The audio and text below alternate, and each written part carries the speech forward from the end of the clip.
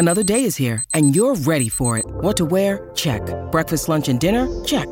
Planning for what's next and how to save for it? That's where Bank of America can help. For your financial to-dos, Bank of America has experts ready to help get you closer to your goals.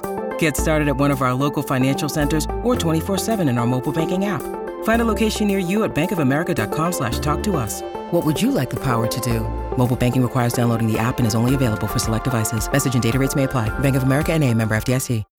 When you need mealtime inspiration, it's worth shopping Kroger, where you'll find over 30,000 mouth-watering choices that excite your inner foodie. And no matter what tasty choice you make, you'll enjoy our everyday low prices, plus extra ways to save, like digital coupons worth over $600 each week. You can also save up to $1 off per gallon at the pump with fuel points. More savings and more inspiring flavors make shopping Kroger worth it every time. Kroger, fresh for everyone. Fuel restrictions apply.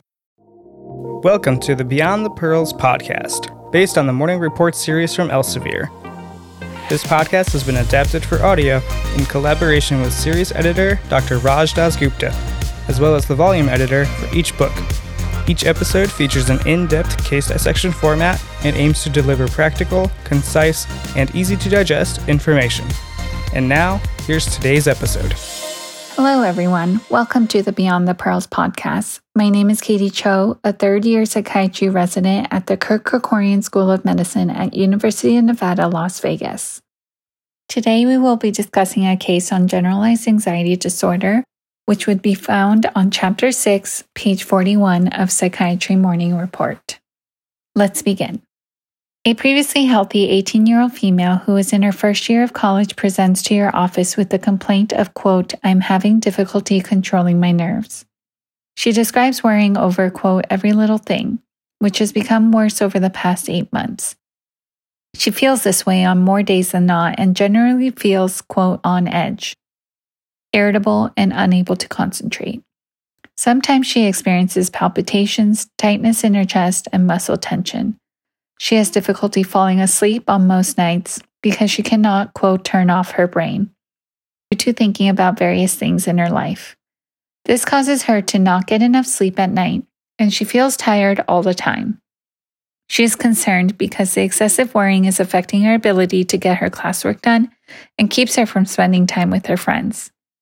She tells you that she smokes marijuana a few nights each month to help with the anxiety and insomnia, but adds that it sometimes makes her feel worse. She also drinks 2 or 3 alcoholic beverages on weekends with friends, but she has not been out in several weeks. She does not use any other substances and is not taking any over-the-counter or prescribed medications. She has never had anxiety this severe and is worried it will get worse.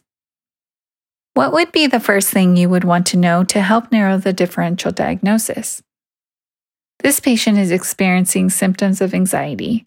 Generally, having anxiety symptoms in response to some stressor is normal, and in some cases, necessary for survival. For example, becoming anxious when walking down a dark alley is normal because you become more aware of your surroundings. Anxiety becomes problematic or a, quote, disorder when the anxiety symptoms are severe enough to interfere with the ability to function normally in life.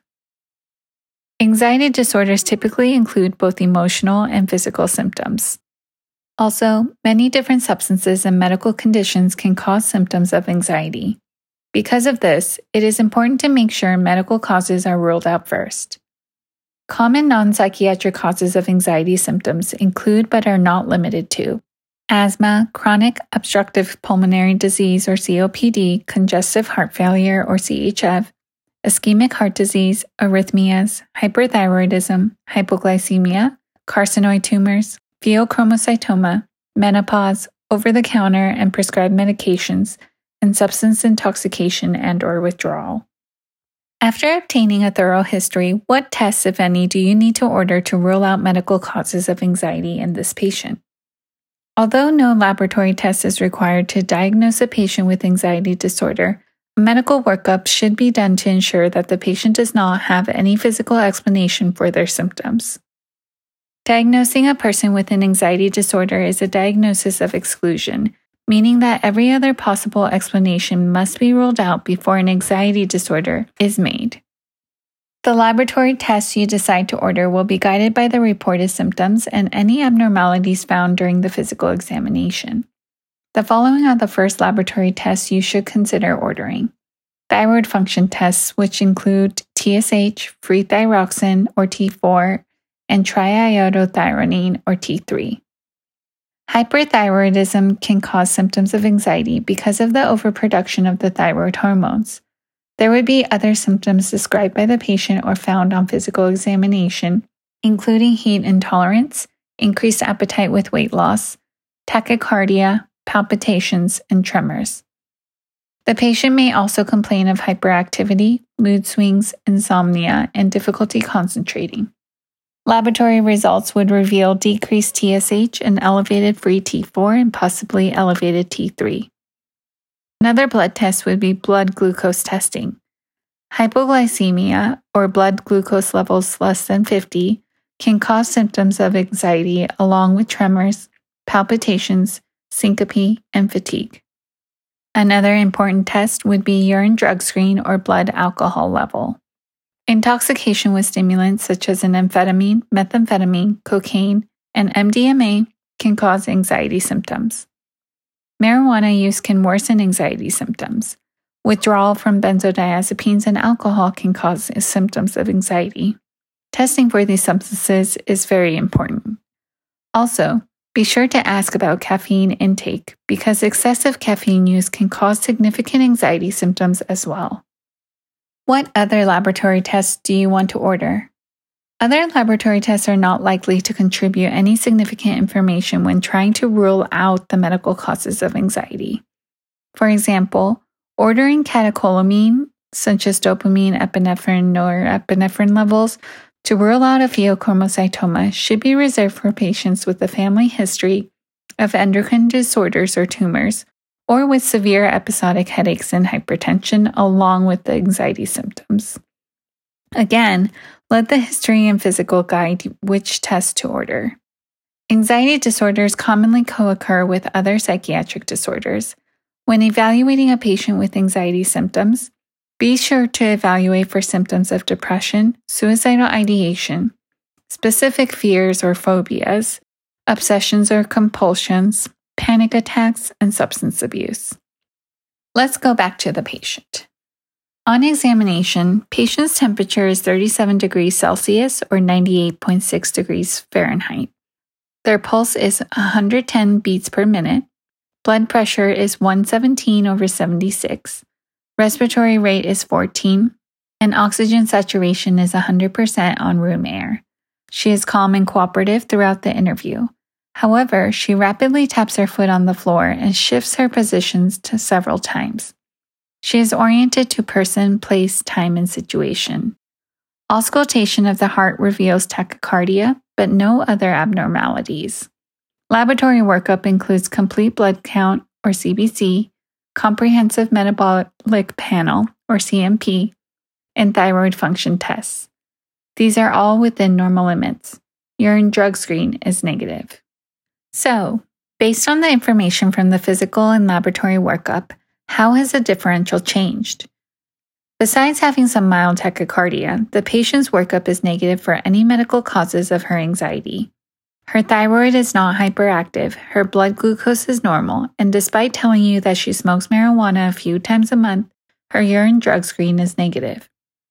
Also, she denies having any alcoholic beverage for several weeks. Therefore, her anxiety appears to be due to a psychiatric illness or anxiety disorder. If you believe the patient has a psychiatric disorder, what information do you need to know that would help you correctly diagnose the patient's condition? There are several different types of anxiety disorders that are possible in a person with anxiety symptoms. Because many anxiety disorders co-occur with one another, it may be difficult to choose one diagnosis for your patient. As with most psychiatric diagnosis, obtaining a thorough history is imperative to proper diagnosis and treatment of each patient. There are a multitude of common DSM anxiety disorders that are experienced in adults. These include specific phobia, social anxiety disorder, panic disorder, agoraphobia, generalized anxiety disorder, substance-induced or medication-induced anxiety disorder, or anxiety disorder due to another medical condition. Because anxiety symptoms can be present in any of these anxiety disorders, paying careful attention to the specific details of what symptoms the patient has and what triggers the symptoms is important.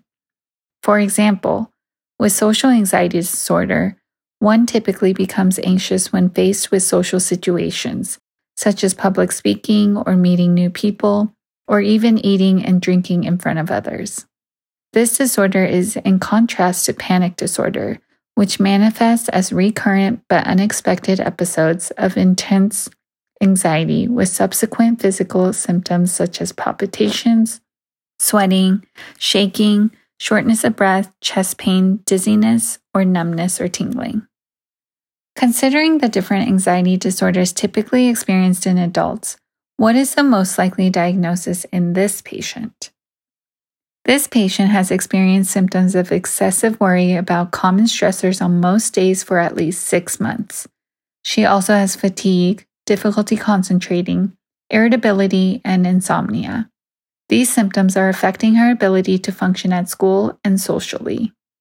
She does not have any abnormalities on physical examination, except for some mild tachycardia and psychomotor restlessness.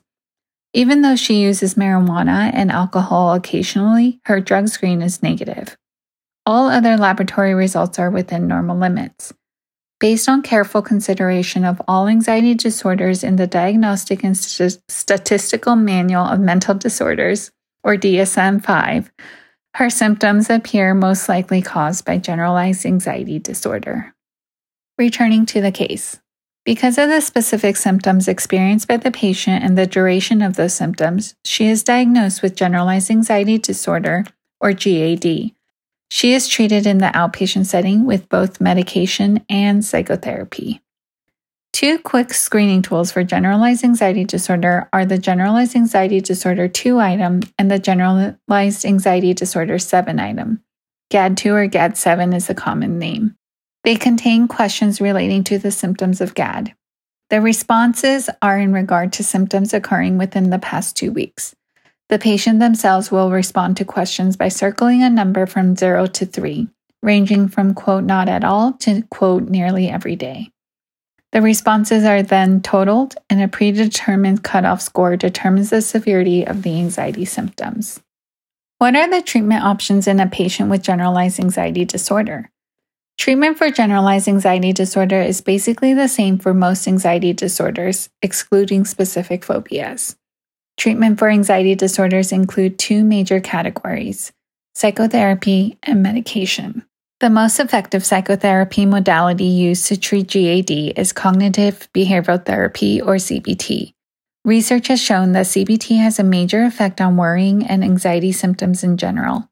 Also, CBT has been shown to have longer-lasting effects for those with GAD even after treatment has ended, preventing the relapse of symptoms in the chronic disease.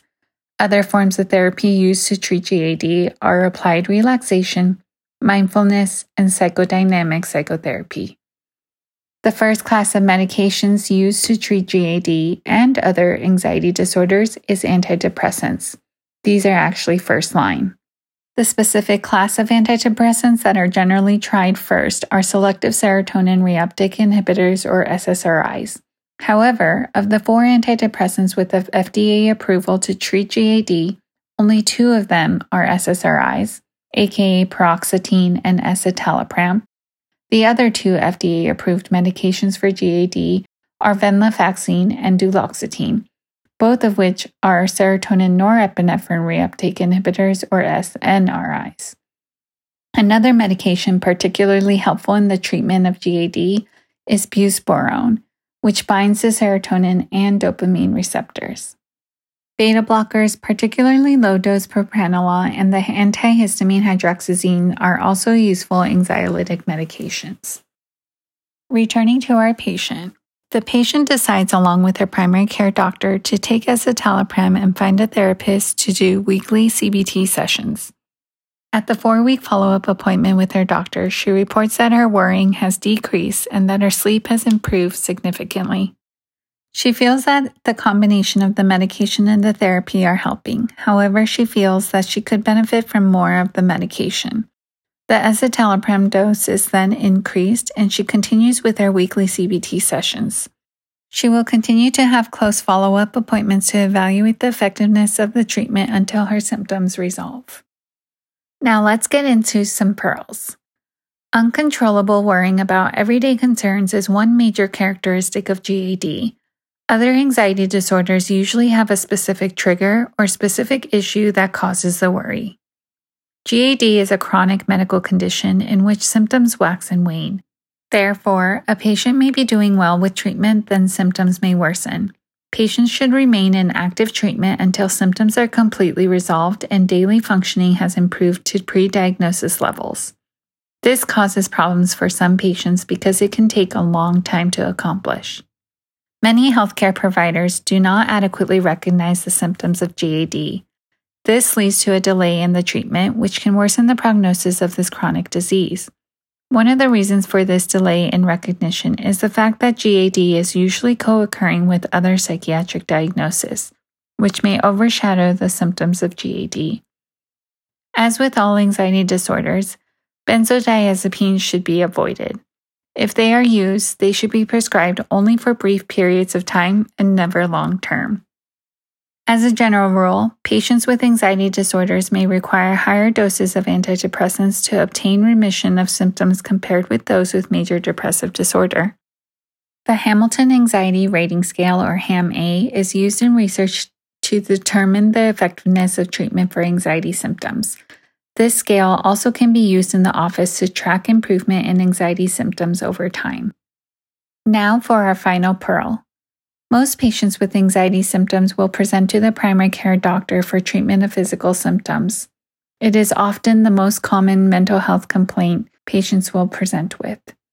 Referral to a psychiatrist should occur when there is a poor response to treatment, an unusual presentation of symptoms, or a severe psychiatric comorbid illness such as suicidal ideation or intent, a personality disorder, or a substance use disorder. And with that, we will conclude our case discussion for today. If you would like to review the case yourself or review any of the clinical pearls, please refer to Chapter 6 of the Psychiatry Morning Report book. Thank you for joining me in the discussion. Again, I am Katie Cho. Until next time. Thank you for listening to the Beyond the Pearls podcast from Inside the Boards. This podcast is executive produced by Christopher Brightigan and Dr. Patrick Beeman. This podcast is intended for educational purposes only and is not medical advice. Ars longa, vita brevis.